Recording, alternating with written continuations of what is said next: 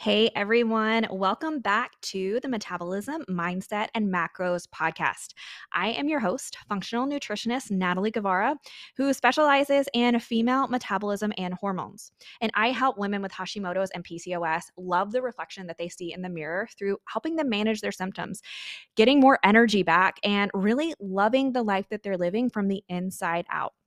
I am so excited to dive into today's podcast topic with you. I am going to be sharing the top 5 ways that you can lose your first 10 pounds with Hashimoto's or PCOS.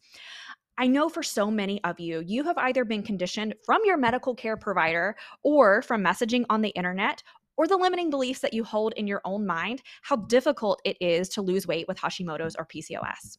And I want to share with you that while it may be challenging, more challenging than it is for some, it is not impossible. In fact, I have lost over 80 pounds, and collectively, I can't tell you how many pounds my clients have lost working with me one on one through the years. And so, what I want to offer you today is an opportunity to get started on your journey literally at your next meal, the next action that you take. And I want to instill hope in what is possible, not only for your body, but for your health and for your life.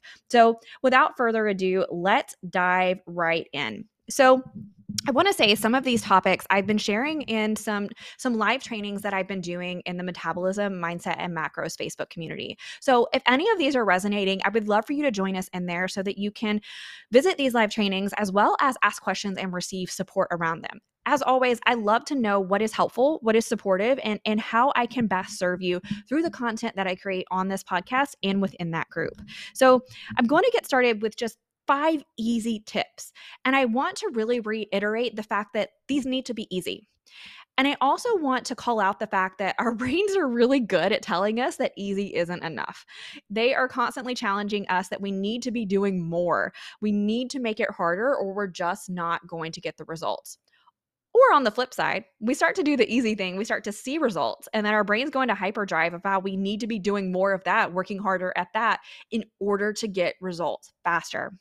So I have a 3E kind of checklist that I want my clients to go by when we're trying new things together. And they are the 3 E's. It needs to be effective towards the goal that we're working towards, right? So everyone has specific goals. And you'll hear me as I move through these five tips say again and again how individualized your nutrition, your fitness, your lifestyle, everything needs to be to you. No one has the same metabolic blueprint, the same hormonal profile, none of that. Everyone is coming to their journey from a unique standpoint, a unique history. Your health is different, all of the things down to your personal preferences and your mindset. So, all of this needs to be deeply, deeply personal, but whatever you're doing needs to be effective for your unique goal. One thing that I personally used to struggle with, and I've heard from so many of my clients that you'll see on the internet, especially with social media, it is so hot right now to see something and be like, oh my goodness, that worked for so and so. I'm going to start doing that. Yet, it worked for so and so, maybe because it worked for their unique goal. It was a strategy for them, and it might not even be relevant to the actual thing that you're working on. But because they got some kind of result, our brains automatically go, hey, let's do that. It's like shiny object syndrome.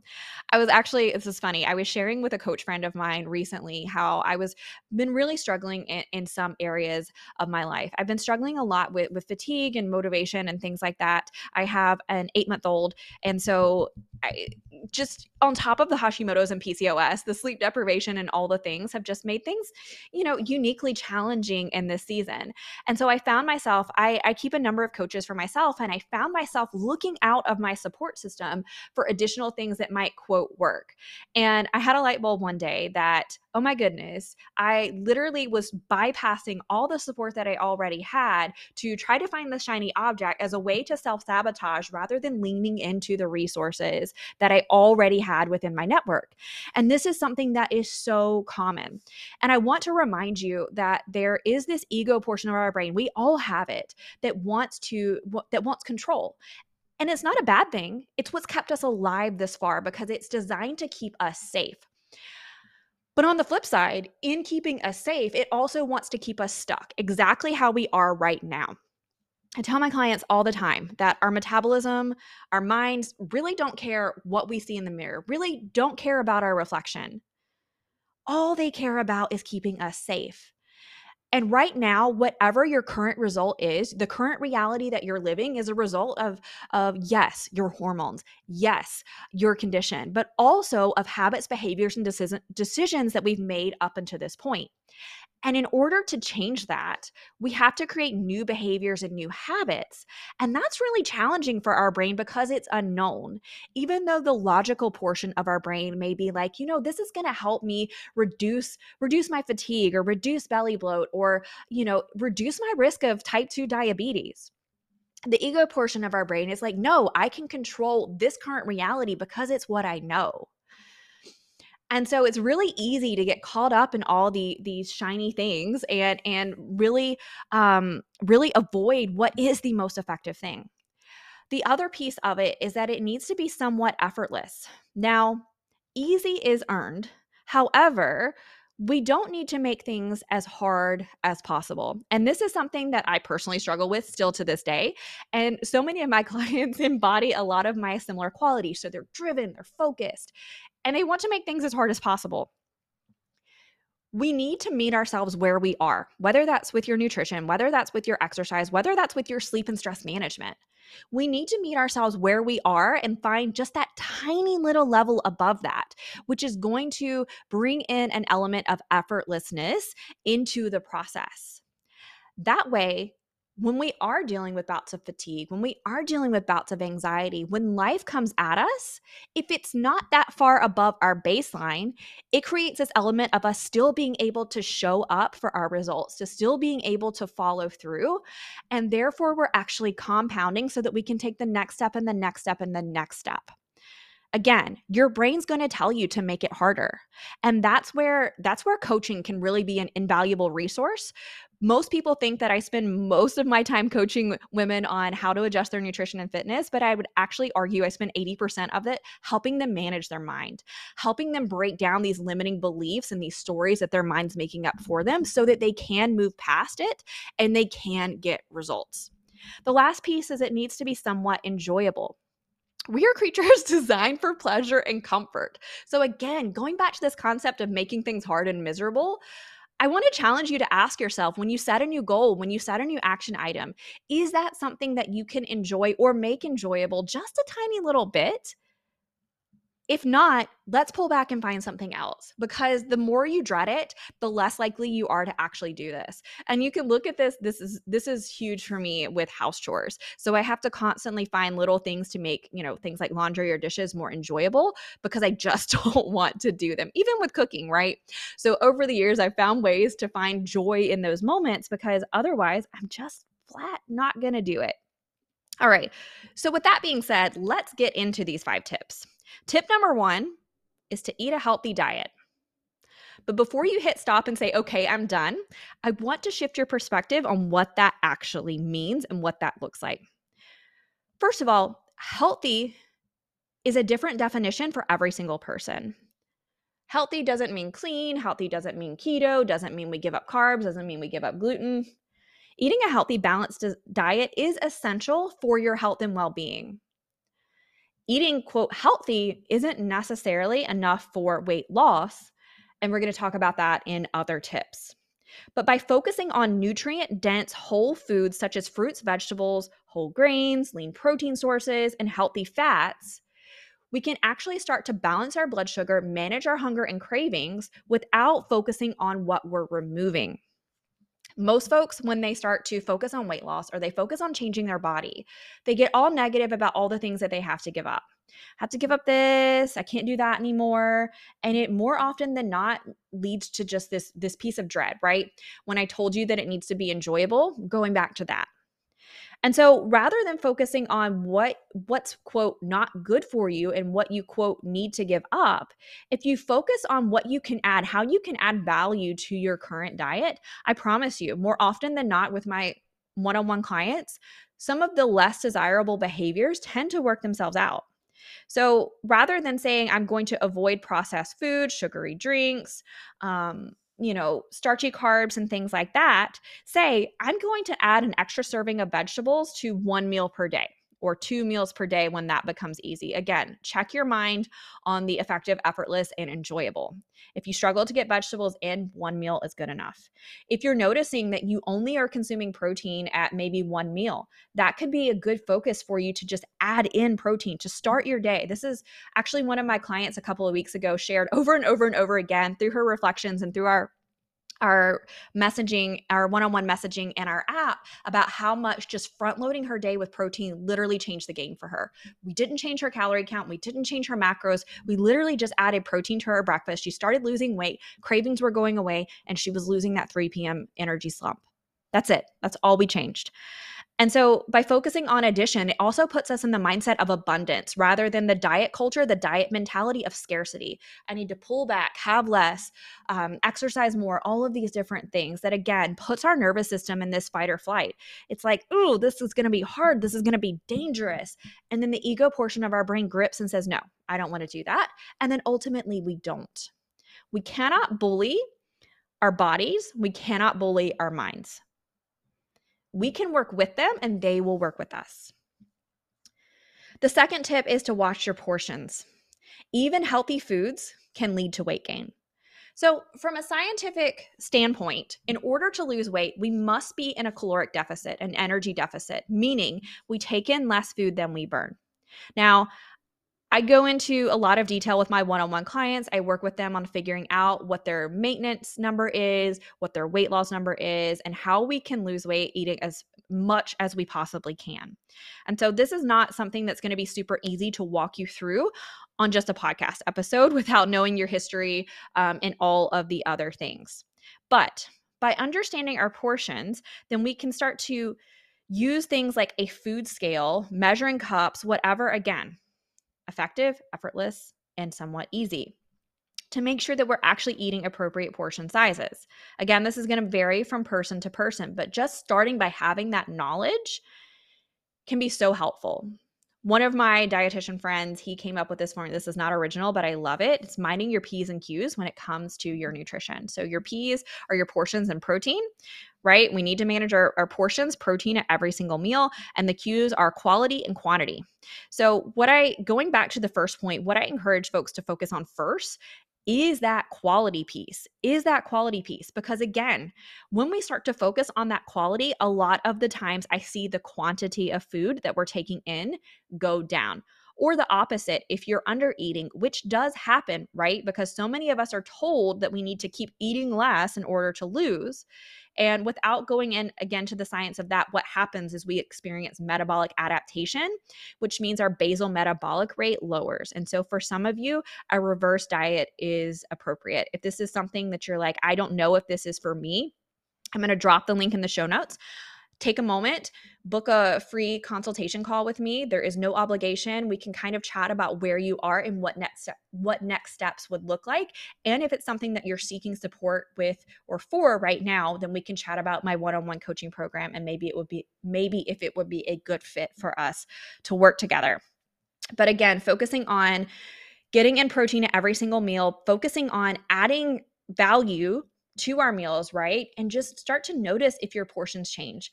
For me personally, again, this is completely individual. I love using a food scale because it's so easy, but it does just give you a lot of information around how much we're consuming, what a portion looks like, et cetera, et cetera, et cetera. It's definitely not something where you need to keep a food scale in your purse and take it to restaurants or on vacation or become super obsessive about it. It's just a tool. It's just a tool for us to collect data, and that's it. Tip number 3 is to exercise regularly. I want to check your mindset on this again, because typically when I say that, our brains immediately go to, okay, 30 minutes of exercise every single day. But I want to change how you perceive what exercise is. Moving our bodies, while is not required for weight loss comes from our nutrition, it's essential for overall health. It is essential for our digestion. For those of us who are dealing with issues with insulin sensitivity, it's a great way to improve our insulin sensitivity, manage our blood sugar. It's a great way to improve our overall energy production. It is a great way to promote healthy sleep. It's a great way to promote healthy portion sizes and the quantity and the quality of our food, so on and so forth. But what it doesn't need to look like is a lot of intense activity. In fact, for most of my clients, it's the absolute opposite of what it means. People are told that they need to be doing high intensity interval training for PCOS in order to increase their burning capacity, et cetera, all these lies. We just need to improve and increase how much we're moving. So while this could look like 30 minutes of moderate intensity activity like weightlifting, there is never a wrong reason to lift weights unless you have an injury. Never a wrong reason. Muscle is fantastic for your health, for your hormones, for longevity, all the things. So it could look like that. But if you're brand new to exercise and activity, let's not book a personal trainer for 4 times a week. Let's not join Body Pump at the gym 5 days per week. Let's find a happy medium where maybe we're just increasing our overall steps, our overall activity. So there's exercise, workouts, and training, and then there's NEAT, non-exercise activity thermogenesis. There's lots of different ways to move your body, from walking, cycling, swimming, dancing, yoga, all kinds of different ways. We just want to increase our overall activity. So again, going back to that effortless piece, looking at where you are. A lot of us have trackers, whether it's our phone, our Apple Watch, or our Fitbit, that tell us how many steps that we get per day. If you're looking at your watch and you're getting between 3,000 to 5,000 steps per day, an easy way would be just to increase it by 10%. Increase it by 10%, and when that is effortless and that is completely easy, and you can do that just as you could brushing your teeth, increase it another 10% or even 5%. Just increase how much you're moving. And as that starts to feel good, and as you start to have more, I was going to say injury there, energy, then perhaps you start to increase the other activity that you do. Perhaps you start to take 1 or 2 classes at your local fitness studio, whatever that looks like. In our coaching program, we provide our clients with workouts as well as suggestions for things like Peloton rides or Peloton runs and things like that, because it is a really important part of the overall picture and the overall journey, but it's not the whole piece. Again, a lot of people, and partially this is because big box gyms really want to fill their group fitness classes and their personal trainer schedules, right? That's how they keep the lights on. That's how they keep money. So they're selling, we're going to help you lose weight and doing X, Y, and Z, and for better or worse. A lot of times populations like hormonal populations are preyed upon in this way because they know that we struggle more than just the average active individual. And so for a lot of my clients, they come to me and they're like, I've been working out 5 days a week at such and such, and I don't look like I've ever worked out a day in my life. And so again, it's typically not so much of let's do more and see how much we can do, but finding the right balance. For a lot of folks, literally just increasing how much we're walking is going to help you start to get some easy wins. And when you're dealing with things like fatigue, when you're dealing with things like muscle aches and joint aches, it can be really unmotivating to go try to make your body any more sore, right? And so just simple walking is a great way for you to just move your body. I've had clients, I personally have a walking pad that I use at my desk. It's fantastic. I've had clients get the under the desk ellipticals or cycles, and they'll even use them at the couch, right? Just any way to move your body a little bit more. Number 4 is managing stress. This can be a tough one, but what we can go back to again is that mindset piece and really managing our mindset around stress. Stress can impact your hormone levels, making it harder to lose weight, increasing your cortisol. Stress can impact your sleep, which also increases your cortisol, which also increases your hunger hormones, making you hungrier, making you crave more. So finding ways to manage stress can be huge, but also managing your mindset around stress. There's always going to be stressors that we can't control. There's going to be circumstances, there's going to be individuals, there's going to be all kinds of things that are beyond our control. But recognizing where we can control and not let the circumstance, not let the individual, not let whatever it is control us to where we do find ourselves in this debilitating stress, right? Increasing our anxiety, maybe feeling depression. This can help, it does help decrease our motivation, but it's not helpful. So Practicing yoga can be a great way to manage stress. But again, if we're running out of time and we're fatigued, it can be a little bit much. Meditation is something that we can do in 1 to 5 minutes. Deep breathing exercises can be a great way to manage your stress. I actually encourage several of my clients that are in high stress situations to set a timer, set an alarm, and remind themselves to just sit and breathe deeply all the way into their belly for 3 to 5 minutes, multiple times throughout the day. Meditation and breathing exercises are some of the top studied modalities for helping to minimize stress and reduce stress. And so again, one of the in my 4R framework, the final R, which they all work together, is resilience. And so one of the big things that we want to cultivate as we are working to restore health, and again, not only just loving what you're seeing in the mirror, but loving how you're feeling in that version of yourself. And building resilience is a mental thing, it's an emotional thing, and it's a physical thing. And so we want to build resilience through our metabolism, our hormones, as well as our mindset, our stress resilience, and all of the things. So checking in with when stress is running high, what are ways that you can release and let go and manage your stress a little bit more effectively and efficiently? Sleep. This is a tough one because if you're anything like me, I used to struggle with getting to sleep. And then once I got to sleep, I would wake up periodically throughout the night. Now, as I mentioned, I'm 8 months postpartum, so I'm getting up quite a few times throughout the night as it is now to take care of a little one. But sleep is essential. Sleep is essential for your health. Sleep is essential for weight loss. Again, going back to increasing cortisol, increasing hunger hormones. We don't make the best decisions when we're tired. That's something that I've really struggled with in the past 8 months. I've been really, really tired. And actually something that I was talking to my therapist about was the fact that when we are doing some of these mindset things and things like that, it can be harder. It can be harder to break down some of the bullshit stories that we're holding in our brain when our brains are tired. So recognizing where, if you are able to, 7 to 8 hours of sleep each night is ideal, but we want to make sure that we're getting quality sleep. So wherever we can improve that, whether it is literally going to bed earlier, working on a bedtime routine, maybe incorporating things like the meditation or the deep breathing before bed, turning off things like our phones or TVs, making sure that we're eating at least 2 hours before we go to sleep so our heart rate can lower and we can move into the rest phase instead of just actively digesting. Maybe it's listening to some peaceful music, taking a bath, whatever that looks like for you.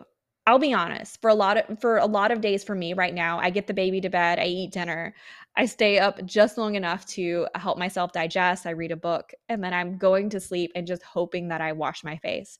But looking at ways to bookend, something to cue to my brain that it's time to go to bed is to put on some cozy PJs, to wash my face and brush my teeth. And so this doesn't need to be this grand 30-minute to 60-minute bedtime routine, but just looking for little ways that you can signal to your brain and to your body that it's okay to start winding down and sticking with that. Blue lights, we know, are a big thing. And I know that it's so tempting to lay in bed and scroll social media. Been there too. So whatever things that you can notice, how can you improve it by 1% so that your sleep quality is improving 1% at a time? One thing that I tell my clients when I bring up the 1% is imagine if you improved 1% every single day for 30 days. That's 30% improvement. Going back to the mindset, that really changes our perspective from 1% isn't a lot to, oh my goodness, how quickly I can improve by 30%.